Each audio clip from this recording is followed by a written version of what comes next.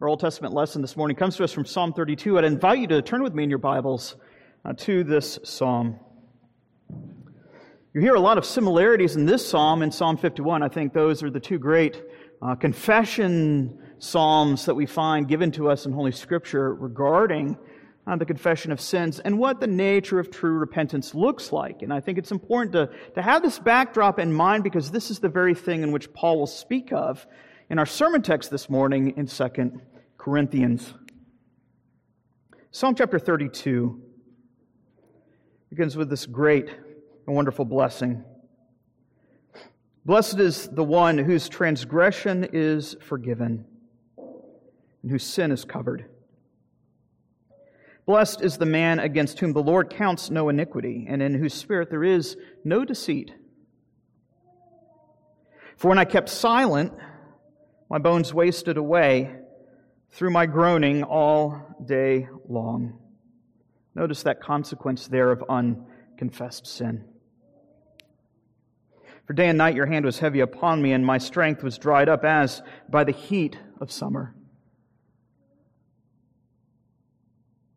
And yet I acknowledged my sin to you.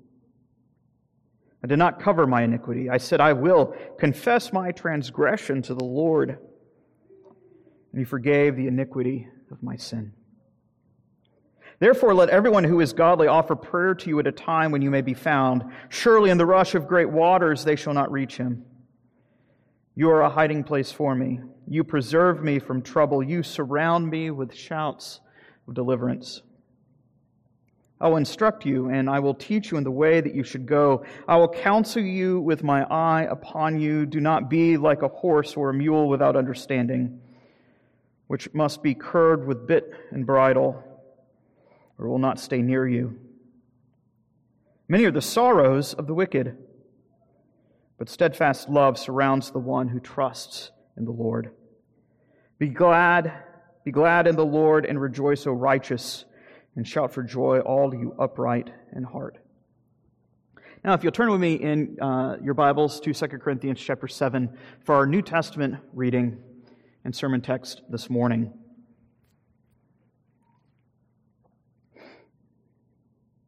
Second Corinthians chapter 7, beginning in verse 2, and we'll actually read the whole chapter from verse 2 to verse 16.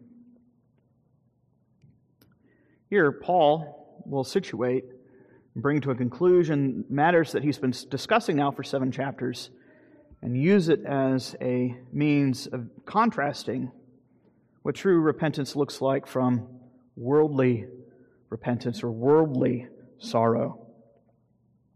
Paul writes saying, "This is make room in your hearts for us. We have wronged no one, we have corrupted no one, we have taken advantage of no one. I'm not saying this to condemn you, for I said before that you are in our hearts to die together and to live together. I'm acting with great boldness towards you. I have great pride in you. I'm filled with comfort. In all of our affliction, I am overflowing with joy. For even when we came into Macedonia, our bodies had no rest, but we were afflicted at every turn, fighting without and fear within. But God, who comforts the downcast, comforted us by the coming of Titus. Not only by his coming, but also by the comfort with which he was comforted by you. As he told us of your longing, your mourning, your zeal for me, so that I rejoiced all the more. For even if I made you grieve with my letter, I do not regret it, though I did regret it, for I see that the letter grieved you, though only for a little while. As it is, I rejoice, not because you were grieved, but because you were grieved unto repenting. For you felt a godly grief, so that you suffered no loss through us. For godly grief produces a repentance that leads to salvation without regret, whereas worldly grief produces death. For see what earnestness this godly grief has produced in you, but also what eagerness to clear yourselves, what indignation, what fear, what longing, what zeal, what punishment. At every point you have proved yourselves innocent in this matter. So although I wrote to you, it was not for the sake of the one who did the wrong, nor for the sake of the one who suffered the wrong. Rather, I wrote in order that your earnestness for us might be revealed to you in the sight of God, and therefore we are comforted. Besides our own comfort, we rejoiced still more at the joy of Titus, because his spirit has been refreshed by all of you. For whoever boasts I made to him about you, I was not put to shame. For just as everything we said to you was true, so also our boasting before Titus has proven true. And his affection for you is even greater, as he remembers the obedience of you all, how you received him with fear and trembling. And so I rejoice because I have complete confidence in you. This is God's holy word. Let us go before the Lord now and ask him to bless the reading and the preaching of it. Our gracious God and Father, we do thank you for your word as we consider the situation that Paul is writing with respect to the Corinthian church. We ask that you would cause us to see how this applies to our own situation in this day and age. We ask these things in Christ's name. Amen. What does a genuine work of the Spirit look like? I remember having lunch with one of my friends in college, and had lunch with him and his family, and his mom had just gotten home from the church that she worshiped at, and she was talking to us about how much she enjoyed her church, and said, the Spirit's really at work, and you could really feel it in the music. You talk to other friends, and they say, oh yeah, work of the Spirit told me wonderful things that He has in store for my life. These are perhaps well-meaning statements, and perhaps statements that we hear quite often when we think of what the work of the Spirit consists in. But one of the questions we have to ask ourselves is, how does the New Testament describe the principal work of the Spirit? What distinguishing features does the New Testament give as to what it is that the Spirit actually does? So one of the things that we have to do, because one of the things that we've seen is that Paul is talking about encouraging the Corinthian church to test the Spirit from counterfeits.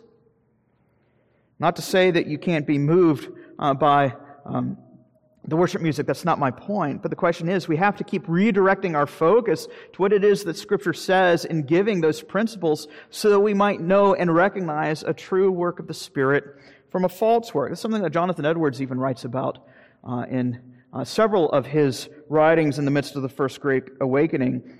What distinguishing features does the New Testament give? If you were to go to the book bin in downtown Corvallis and you look at the spirituality section, what answers would you find on the bookshelves there? Does the principal work of the Spirit consist in euphoric experiences? Does it consist in mystical revelations? If we can put it rather tersely, what is it that the Spirit does? And how do we recognize a legitimate work of the Spirit from a sugar rush? How many of us would put grief towards the top of the list when we think about the work of the Spirit in our hearts? How many of us would actually have grief on that list at all? Yet, in a certain irony, a certain ironic twist, this is one of the chief works of the Spirit, is the Spirit has been given to convict us of our sin and our misery. But He's not here to grieve us, to leave us in the ditch, but to point us to the only true hope of salvation that we have. And this is what it is that Paul is getting at.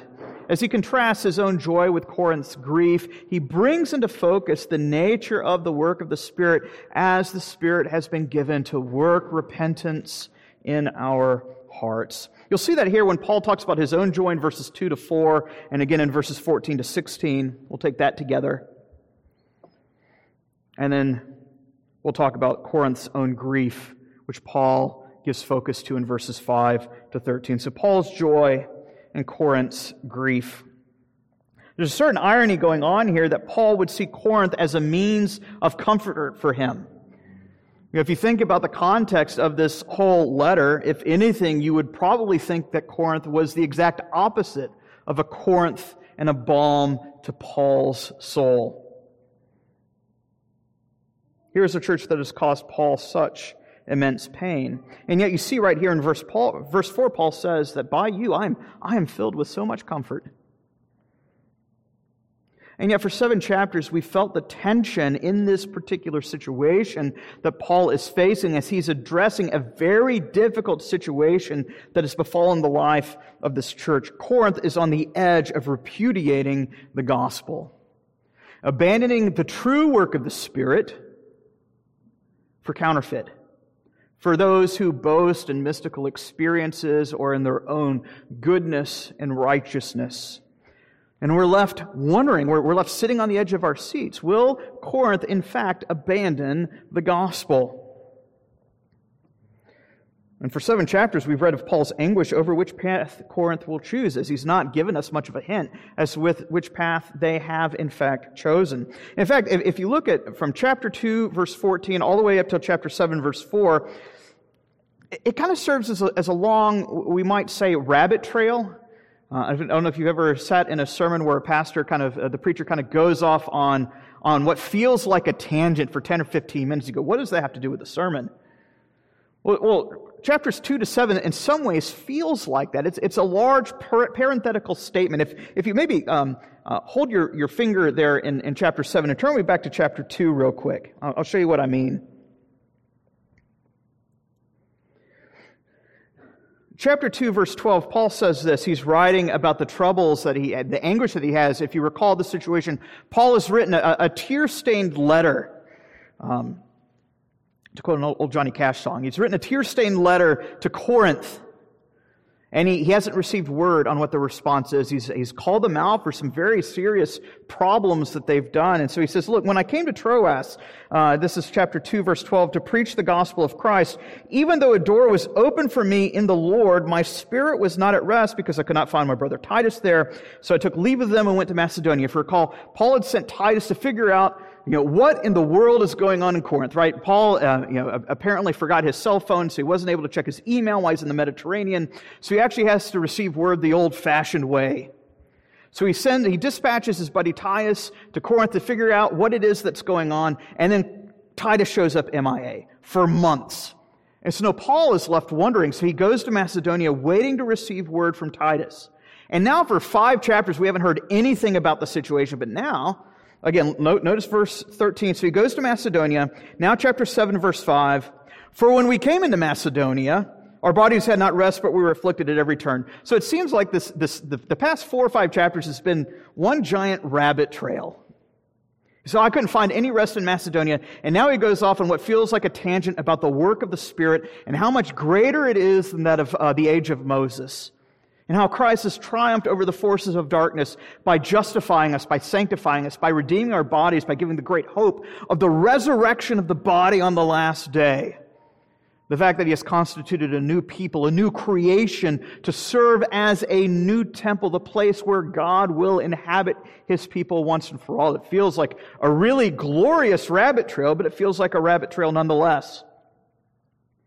But what we see here is this isn't in fact a rabbit trail. Paul has been laying the groundwork for advancing the next stage of his argument. Paul's big ticket question is, how is it that Corinth will respond to his letter? Will the Spirit's work prove true in the hearts of Corinth? Will they walk away all together? Will Corinth respond to Paul's plea to be reconciled? Well, here finally, after being left in suspense for several chapters, we were given a resolution to this. Turns out Titus had visited Corinth. Now Titus has come to Macedonia bringing good news to Paul. Corinth has repented. Corinth has finally responded positively to Paul's severe letter. It's good news which results in Paul praising the God who now comforts the downcast. Paul has lost sleep over this particular situation for months. Will Corinth respond positively to the work of the Spirit through the ministry of the new covenant? And now Paul has received word that they have responded positively. And so now there's a double comfort that's given. First, in the arrival of Titus. Hey, here's a guy who's been missing in action for several months. Finally shows up in Macedonia. What a comfort that is. But then Titus also brings with him good news. Guess what?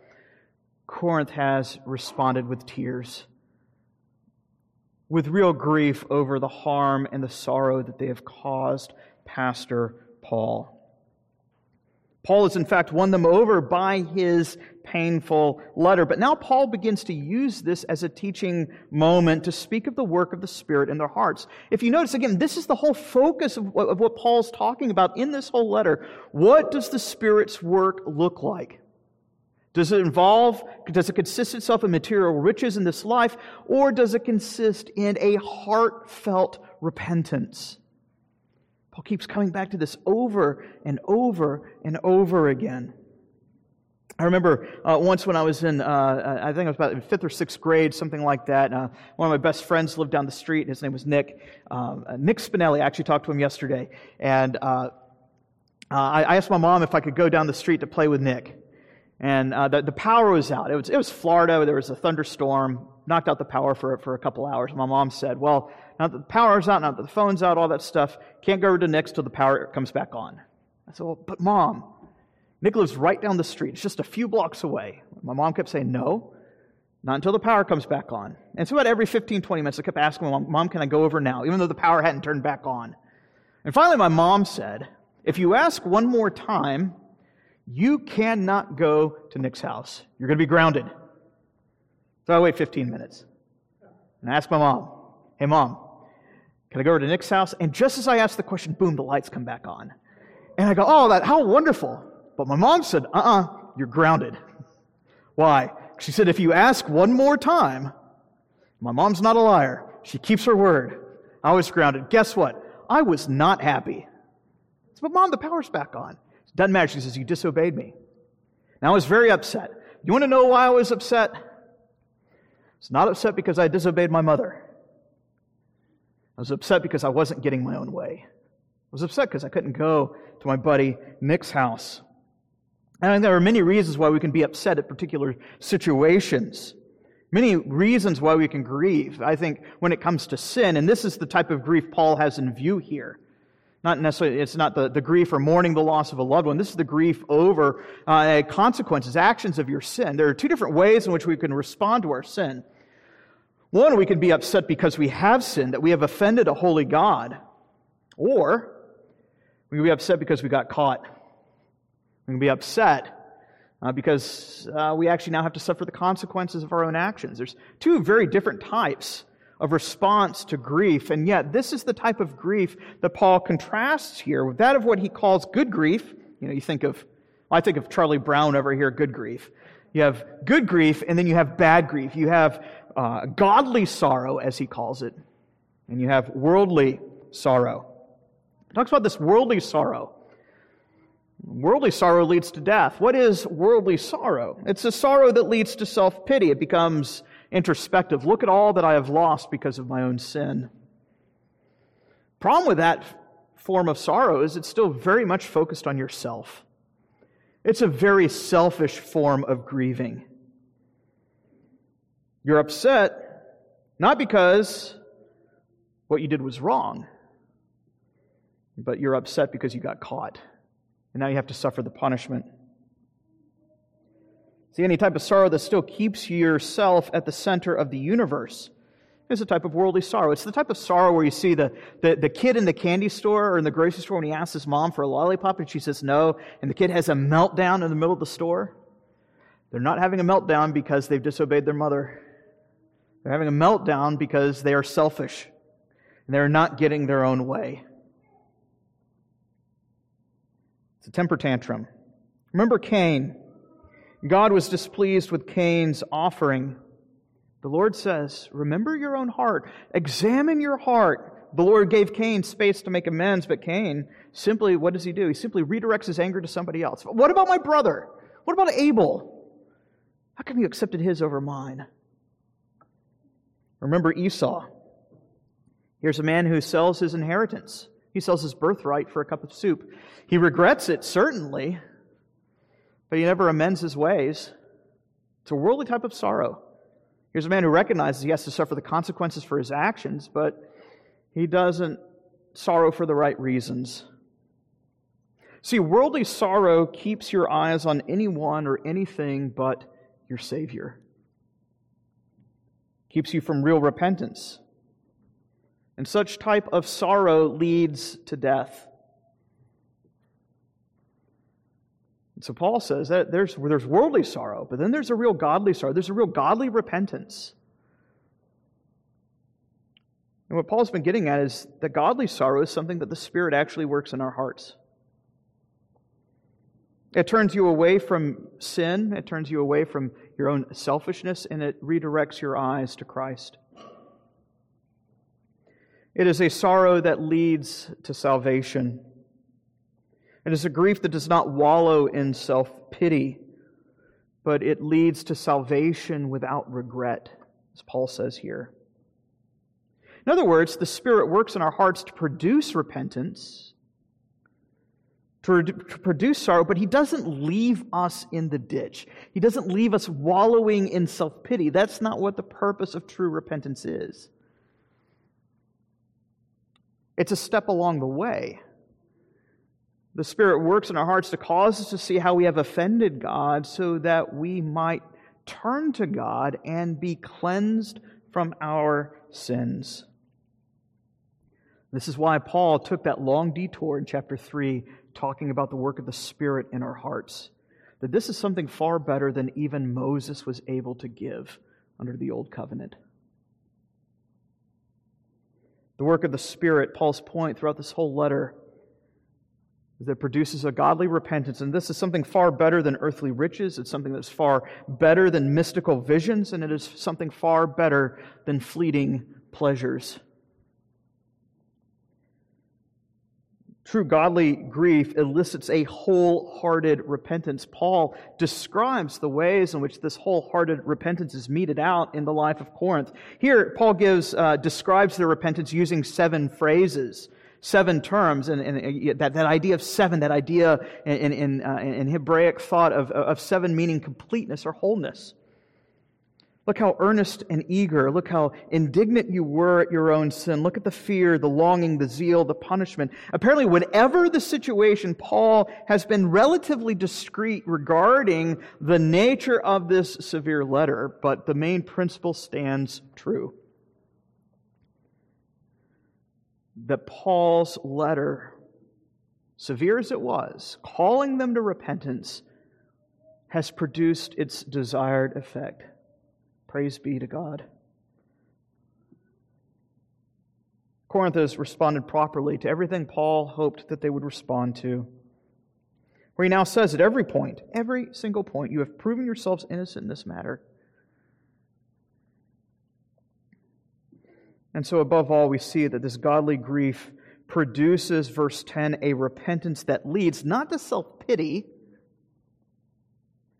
but a repentance that leads to salvation. Paul's painful letter was designed to elicit such an effect, and it accomplished its purpose. In other words, Paul is saying, I wrote these harsh words not to harm you, but to rouse you from your delusion.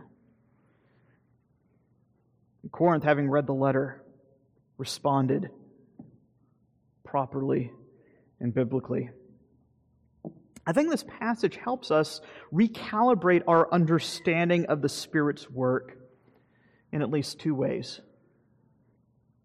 The first is this: God uses means to elicit repentance. Paul had to write a painful letter to the church of Corinth that he did not want to write. But the purpose for this painful letter was for the holiness of the church. That the church would see its errors and turn from its sinful ways and turn to the God who abundantly pardons and to the God who abundantly comforts. Paul's word, Paul's letter, was a painful admonition. It was a painful rebuke. So it reminds us the nature of Christian discipleship. Christian discipleship does not consist in telling feel-good stories. but in instructing us of the path of holiness. And this means at times pointing out sin and directing others to the road that leads away from the path to destruction. We talk about discipleship, but there is no discipleship without discipline. God uses means to make us holy. God uses His Word to correct us, to make us holy. And so discipline can be painful for a time. Preaching is going to sting at times. Not that the purpose of preaching from the pulpit is to call out each and every one, bing, bang, boom, from the pulpit, but just the general preaching of the Word. What does the Bible say about X topic and our proper response? We should feel the pressure. If we never feel the pressure, we need to reconsider how carefully we're paying attention. Because the Spirit has been given to prod our hearts, to spur us on to holiness. And it's going to hurt.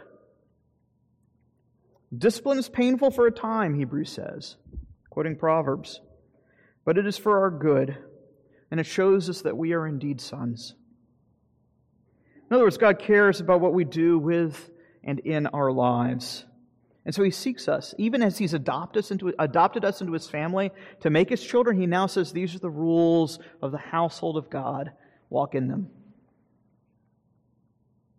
And so that's I think, the first main principle we can derive from this passage. God uses means to make us holy. Sometimes it includes a verbal warning or a written warning, a rebuke to friends. Turn from your ways. Second application I think we have here is this really highlights the Spirit's work. I think in modern evangelicalism, there's the expectation for us to always have these so-called spiritual highs. But here Paul reminds us that the spiritual lows come first. First the suffering, and then the glory. We read those imperatives in Scripture, the commands that God has given us regarding the way in which we are to live our lives. And it makes us feel uncomfortable. Sometimes we just want to chalk it up and go, that's just legalism. We try to pursue happier things. Yet the imperatives of Scripture are very important. But the discomfort that we feel when reading the imperatives of Scripture, maybe that discomfort is not legalism. Maybe the discomfort is the Spirit reminding us, this is where you've strayed from the path. It's time to course correct. Jesus Himself said the night before He was crucified that He was going to give out the Spirit, pour out the Spirit and give it to His church, and the Spirit was given to convict us of sin, of righteousness, and of judgment. To expose our sin to us. Not that we would be led to wallow in self-pity, but that in seeing our sin, we would see the greatness of our Savior and so turn to Christ, seeking pardon and also the Spirit's aid to put indwelling sin to death, that we might walk the path of righteousness as we have been commanded to do. You see, when the Spirit calls us to repent, we're not just simply talking about a generic repentance. I think we all feel content leaving the language of repentance in kind of the generic abstract. And yet Scripture calls us to repent of particular sins particularly. And that's where the rubber meets the road. And that's where it could be very painful. And that's why week in and week out here in the worship, we have a time of confession of sin, a time of the reading of the law, but it is always followed up by an assurance of pardon. Because we are here to have our hearts redirected, not to wallow in self-pity, but to be reminded that there is forgiveness in the Lord Jesus Christ. It's one of my favorite hymns, and unfortunately it's not in our present hymnal. It's in our new Psalter hymnal, but it's an old John Newton hymn. I think many of us are familiar with John Newton's great hymn, Amazing Grace. But there's another hymn that he wrote that I think really highlights the Spirit's work as it's described here in 2 Corinthians. The name of the hymn, I'd encourage you to look it up when you get home. You can find it online. It's called "I Asked the Lord," and I'm going to read this hymn. I'd like you to just listen for a few moments. I asked the Lord that I might grow in faith and love and every grace. I asked that I might more of His salvation know, that I might seek His face more earnestly. And it was He who taught me to pray this, and I trust His answered prayer, but He has done it in such a way that's almost driven me to despair. How many of us are like that when we pray, Lord, I want to know Your love more fully? And we feel like in response to that prayer, all we get thrown back in our face, we're reminded of our sin. And this is the situation that Newton finds himself in. And so he says, I hope that in some favored hour, all at once, the Lord would answer my request. That by His love's constraining power, that He would subdue my own sins, that He would give me rest. Instead of all this, He made me to feel the hidden evils of my very heart. And He let the angry powers of hell assault my soul in every part, and yet more, with His own hand He seemed intent to aggravate my woe. He crossed all the fair designs I schemed. He humbled my heart. He made me low. In other words, the more I pray for God's love to be shown to me, the more I get to see, the more I end up seeing my sin, the more low I end up being brought. And Newton is saying this feels like the exact opposite of an answer to my prayer. And so he goes on, and Newton says, Lord, why is this, I trembling cried? Will you pursue this, your worm, to death? The Lord replied, it is in this way that I have answered prayer for grace and faith.